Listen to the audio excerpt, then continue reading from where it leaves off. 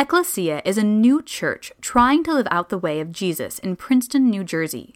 We pray this teaching invites you to love Jesus and people more deeply and to embrace the full life that Jesus offers each one of us. Grace and peace to you. Well, we've all been there. You're going through something really painful, really hard, and some really well-meaning person in your life offers you the most trite and cliche advice they can think of. You're pouring your heart out, talking about this thing that's affecting you at every level, and somebody says to you, there's always somebody that has it worse. And I guess in a world of 8 billion people, objectively, that has to be true, just statistically. But what I fail to see, and probably what you fail to see in that moment, is how that little tidbit can be in any way helpful through the circumstances that you are facing right there in that moment. And on this third week of Advent, as we continue in our series, we're calling The Next Right Thing, we're going to encounter some advice that Paul gives to the Thessalonian church that may sound like that kind of moment. Like Paul is just saying, ignore all the other stuff, just do these things.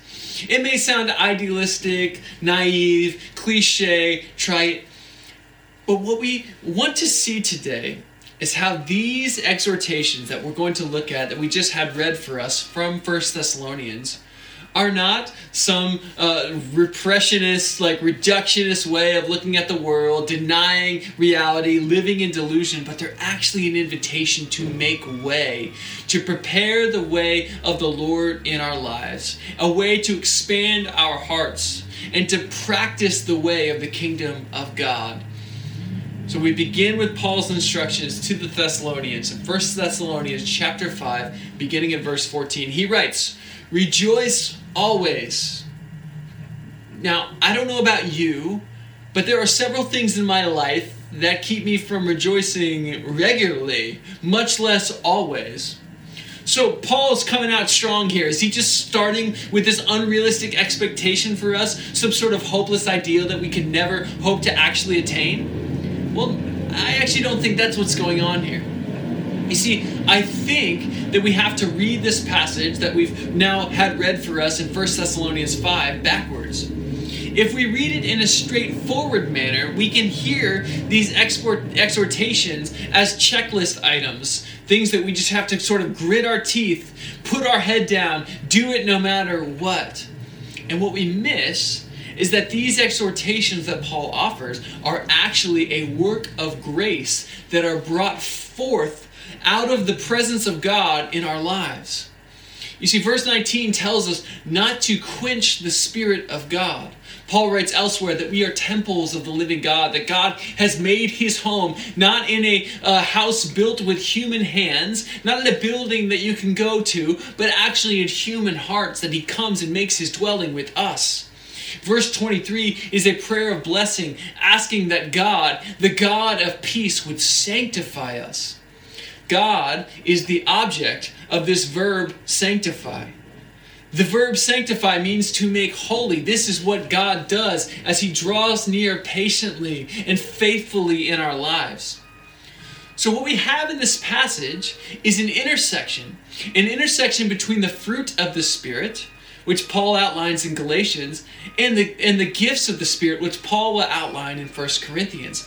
The fruit of the Spirit are attributes of God, the good things of God poured out in our lives that flourish in our lives because of God's presence. These are things like joy, peace, patience, kindness, gentleness, self-control. The gifts of the Spirit are the power of God manifested in and through our lives in order to serve those around us, especially the church. In verses 20 and 21, Paul makes reference to these gifts of the Spirit, the gift of prophecy and the gift of discernment. So the imperative to rejoice always, back to that initial invitation. This is not just a reductionist sort of suggestion imploring us towards a saccharine and shallow life. It is an acknowledgement of the very heart of Advent, that God is with us. Somebody asks you, what is Advent? What is Christmas about? God with us. Psalm 23 reflects on this paradox that we see introduced. As David describes God walking with us even in the midst of the valley of the shadow of death. And at the same time, in the midst of these very bleak circumstances, God, the shepherd and the king, preparing a table for David in the midst of our enemies, in the midst of those things that would try to unravel us.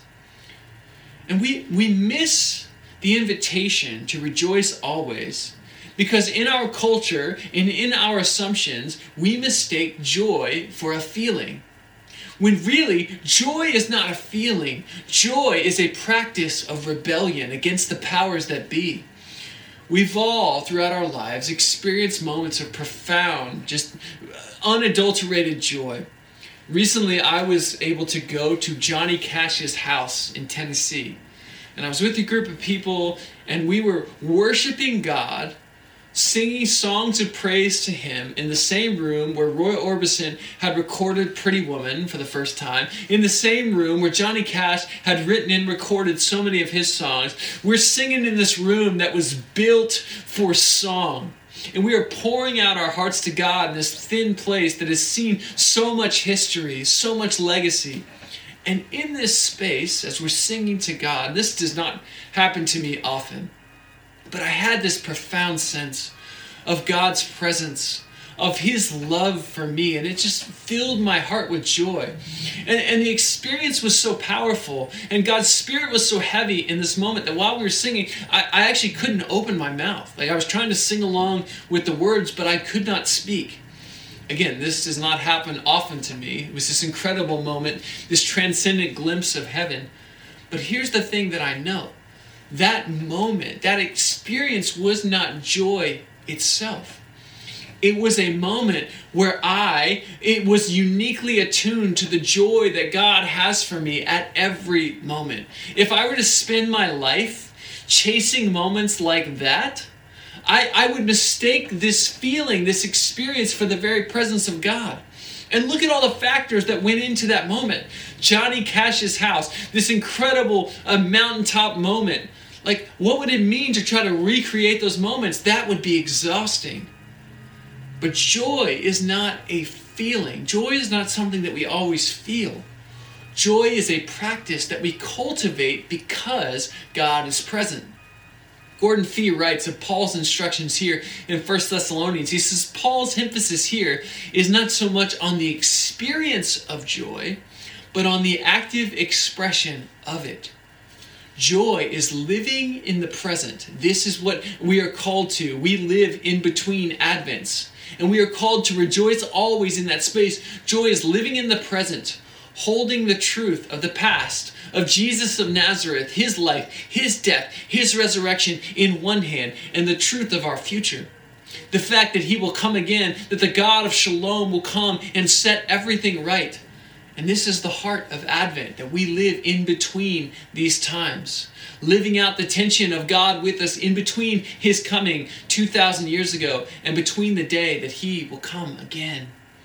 And to do this, we have to cultivate practices of joy. And if you're like me, I have to fight especially hard for joy.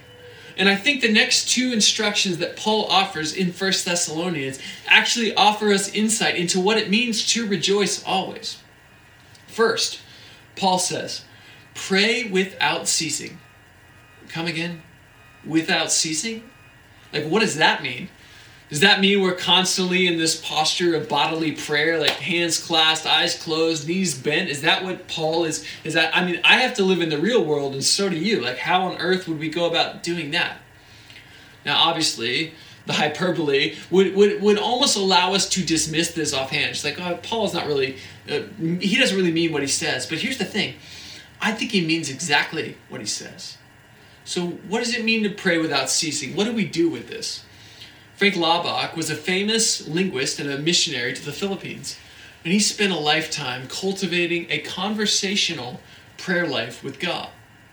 And one of the practices that he pursued, in addition to extended time just sitting at God's feet, was as he went throughout his day, he tried to draw his mind back to God. And he didn't just do this like once a day, or once in the morning, once in the afternoon, once in the evening. He didn't even just do this once an hour.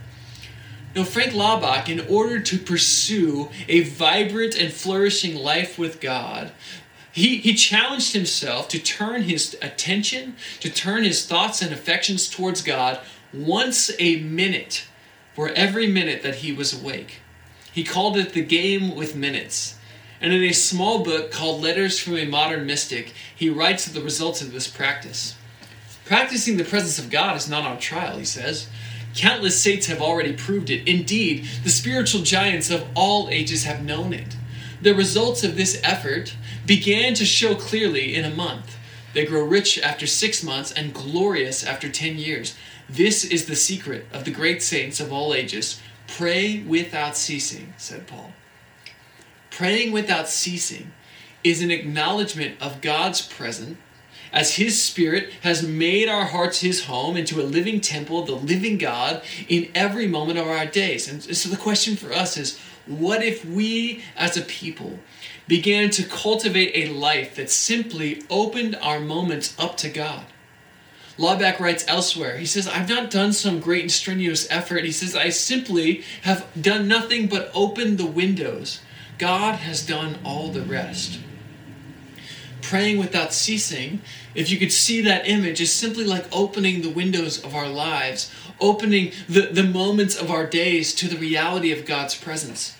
Praying without ceasing sounds incredibly daunting, but it is truly one of the simplest acts that we can do in response to God's love. Paul describes the result of this kind of life in verse 23. He says, is God keeping our spirit, our soul, and our body sound and blameless until the coming of Jesus? Doesn't this sound like an incredible peace? Especially in the midst of a world that is so violently vying for our attention. I mean, you think of the way our devices are designed. The notifications, the things that are just constantly trying to keep us buzzing. You know, you think of the pace that we run at, the endless amounts of work, the endless amounts of connectivity that we have. And yet Paul is inviting us towards a soundness of spirit, of soul, of body. A soundness that reflects God's cosmic peace, His shalom. This is the biblical vision of our destiny, the life that God has for us. God's presence brings an integrity and a congruence to our lives. So to rejoice always, first of all, is to pray without ceasing. And that's not actually as hard as it sounds, but it does take work. The second practice of rejoicing always may seem fairly self-explanatory when it comes to rejoicing, but it's interesting how often we fail to actually do it. Paul says in 1 Thessalonians 5, verse 18, give thanks to God in all circumstances, for this is the will of God in Christ Jesus for you. Now again, this may sound hopelessly cliche, almost repressive, almost cruel. Give thanks to God in all circumstances, really? I've lost a loved one. I've lost a job. I feel like I've lost a year of my life in this endless quarantine. What about the state of our larger world? What about those who are going to fall victim as this moratorium on evictions is lifted? What about those who are facing homelessness? What about those who have had to suffer alone with COVID? Really, we should give thanks in all circumstances? That's really your advice? But there's such an important distinction here, and I want you to see this so plainly, Ecclesia. Paul does not say, give thanks to God for all circumstances, but rather, he says, give thanks to God in all circumstances. Thanksgiving in the face of all circumstances is another way that we practice defiant joy. And it's a way that we cultivate wonder. Paul, later in his ministry, would have so many opportunities to put this directive into practice over and over again. We see one case in Philippians chapter 4 as he writes from a prison cell in Rome to a church at Philippi. He writes, rejoice in the Lord always. Again, I will say, rejoice. Do not worry about anything, but in everything by prayer and supplication with thanksgiving, let your requests be made known to God. And the peace of God, which surpasses all understanding, will guard your hearts and your minds in Christ Jesus. Giving thanks is acknowledging the presence and provision of God and the future that He has for you. And I want to encourage you, Ecclesia, towards two simple practices in light of doing the next right thing, in light of simple obedience in this complex Christmas. First find a way to build thanksgiving directed to God into your daily life. Whether it be time in quiet, journaling, whether it be time of singing and praise and worship, make this a part of your life. It's been so interesting to watch as secular psychology and pagan spirituality have both settled on the importance of gratitude. You know, if you talk about the importance of gratitude, whether it's to somebody who believes in the way of Jesus and follows that or not, they would be like, yeah, of course, gratitude is so important. But what's so important is not just gratitude for gratitude's sake, but what gratitude does to reveal the heart of God to us. In Charles Dickens' Great Expectation, Pip expresses gratitude and a little bit of guilt for the things that he has received. He expresses gratitude towards the benefactor, and I won't spoil the ending for those of you who haven't read it, towards the benefactor who has lifted him from a place of low status, relative poverty, to a place of privilege and status in society. But throughout the book, Pip's benefactor, this unknown person who is showering him with these gifts, is trying to forge a relationship, a connection. He's trying to reveal something about himself to Pip. And this is what's happening in our lives. God is pouring forth himself, his good gifts. He's trying to show us who he is, that he is a God of abundance, of joy, a God who loves to see us rejoicing. And the blessings that we receive are meant to reveal the heart of God for us. James tells us that every good and perfect gift comes down from the Father of lights above. The good things in our life, and whether that be the biggest, most obvious good things or the simplest joys, those things are meant to point us back towards God, to direct our affections and our thanksgiving, our worship back to God. Giving thanks to God specifically is like putting on a different set of lenses to see the world rightly. It reframes everything, and it helps us to see the goodness of God and how it's traced our steps even in the midst of truly difficult seasons. I recently did a very simple exercise where we laid out the year from January to December, and we plotted out the peaks and valleys. And let me tell you, 2020 was quite a year. There were a lot of really good things at the beginning of 2020.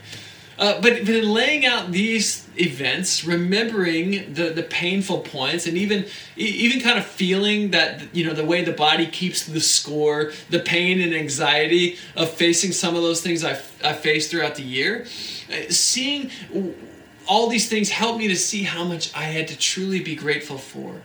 I was able to see themes. I was able to see God's hand. I was able to see God's presence. It wasn't that I then gave thanks to God for every one of those circumstances. And it wasn't that all of those circumstances that caused pain were magically spun around into something magically wonderful and great. That didn't necessarily happen. But what I saw was God's faithfulness. What I saw was the way that God, as Paul writes in this passage in 1 Thessalonians, was faithful. He kept coming to me, no matter how much I had blown it, no matter how much the circumstances I was facing were a consequence of my own indecision, my own inaction, my own bad decisions. God was faithful to come to me. And I want to encourage you. This may be a simple exercise for you to do. Lay out your year. Note the really high points. Note the low points. And see if you might trace some themes of the goodness of God through that season. Now, the second practice may seem equally simple and simplistic and self-explanatory, but it's interesting how often we fail to do it. Give thanks to the people in your life. Like Ecclesia, what better time than Advent and Christmas to take some time and to reflect upon the wonder that is the people in your life. Call out life and destiny in them. Say thank you just for being you, for existing, for being who you are, for putting up with me. As we say here at Ecclesia, words create worlds, and it's a shame that we often take for granted those people in our lives that we see every day that are closest to us. We see them as boring or routine or as furniture. But these people love us endlessly, and they show up for us in the face of all of these circumstances. rejoicing always in all circumstances is about giving thanks to God for the people in your life, just for being there. And in giving thanks to them, you also acknowledge the gift of God that they are. You're offering praise to God because God made them and He allowed you to be alive at a time in a place where you could share your life with them. It's a simple practice, but so profound as we give thanks to the people in our lives. Dietrich Bonhoeffer was in prison for 2 Advent seasons in the 40s. And I read several of his Advent correspondences this week, and I was so deeply moved. I love Bonhoeffer keeps this nostalgia for Christmas. You can tell that he really was reminiscent about the time that he spent with family, the songs that they sang. Like Christmas has this deep and profound meaning for him. And he's writing in the midst of these dehumanizing and brutalizing circumstances, a Nazi prison camp. And for the entire time in his imprisonment at Tegel, he was engaged to a woman named Maria von Wiedemeyer. And he writes to her longingly, hopefully, but also with a kind of resignation, knowing that he'll probably never see the outside of those prison walls alive. And in one of his last communications to his family at Christmas time, he offers a poem. And I think this poem encompasses so much of what it means to rejoice always. Bonhoeffer's circumstances are not great. He is surrounded by brutality and violence and hatred and darkness. And yet look at what Bonhoeffer says about the people in his life, about the circumstances that he's facing. He says, "By kindly powers surrounded, peaceful and true, wonderfully protected with consolation dear, safely, I dwell with you this whole day through, and surely into another year. Through from the old our hearts are still in pain, while evil days oppress with burdens still, Lord, give to our frightened souls again salvation, and thy promises fulfill." Think of the juxtaposition of what Bonhoeffer sees as he's penning this poem, the surroundings that he sees, and the verse that he writes saying, surrounded, peaceful and true, protected with consolation dear. Bonhoeffer is putting into practice what it means to rejoice always. And he goes on to say, he finishes the poem by saying, "By kindly powers protected wonderfully, confident, we wait for come what may. Night and morning, God is by us, faithfully and surely, at each newborn day." He expresses, though his circumstances don't change. Bonhoeffer's not like Paul and Silas praying in prison, and the prison walls are shaken open by an earthquake. Bonhoeffer doesn't have that experience. He would be executed at Flossenburg in 1945. The prison walls never open, the bars never are pried open by an angel. His circumstances don't change. But in giving thanks, in rejoicing always, he acknowledges God's presence in his life. He acknowledges that God is still coming to him, that the truth of Advent, the truth of the gospel still reigns true, that God is God with us, that God will be God with us even in our darkest moments. Bonhoeffer experiences the tension of Advent. All is not well in the world, and yet all will be well. Not because the circumstances will magically work out, but because the God of peace, the God of the universe, the God who loves us so dearly has given us his Son to be God with us. Ecclesia, if you're looking for peace, for a sense that your life has some meaning, that there is hope left in the world, I pray that you won't quench the Spirit as Paul implores us not to do. This Spirit of God that is crying out to you right now, that I am with you, I am for you. There is nothing that I would not give to be with you, and there is so much that you have to be grateful for. There is a defiant joy, a rebellion of peace that awaits you in the midst of this war-torn world. You can live at peace. You can give thanks. You can have a life that is opened up like a window at every moment to God because he loves you and he cares for you and he has come for you. Bonhoeffer, in another correspondence during his Advent seasons in prison, frames this well for us in a letter to his dear friend. He says, "We are directed in a new way to the very thing that stands in the center of the Bible, to the simple reality of the gracious and merciful action which comes from God himself, into this lost world, we are no longer concerned with quaint and happy fancies, pictures and fancies from the reality which is so plain, and from our distress we thirst for the reality of the great divine help. Our question is whether God has really sent the one who has the right and authority for complete, all-embracing, final redemption. Has he? Has he? And the Christmas message is the complete, glorious yes. Ecclesia, receive the mercy of God with us. Receive his joy and thanksgiving. Allow his yes to you to be your yes to him. Allow his love to turn you from every form of evil and darkness, and to hear his complete and glorious yes to you as he calls you into his marvelous light. Ecclesia, grace and peace to you.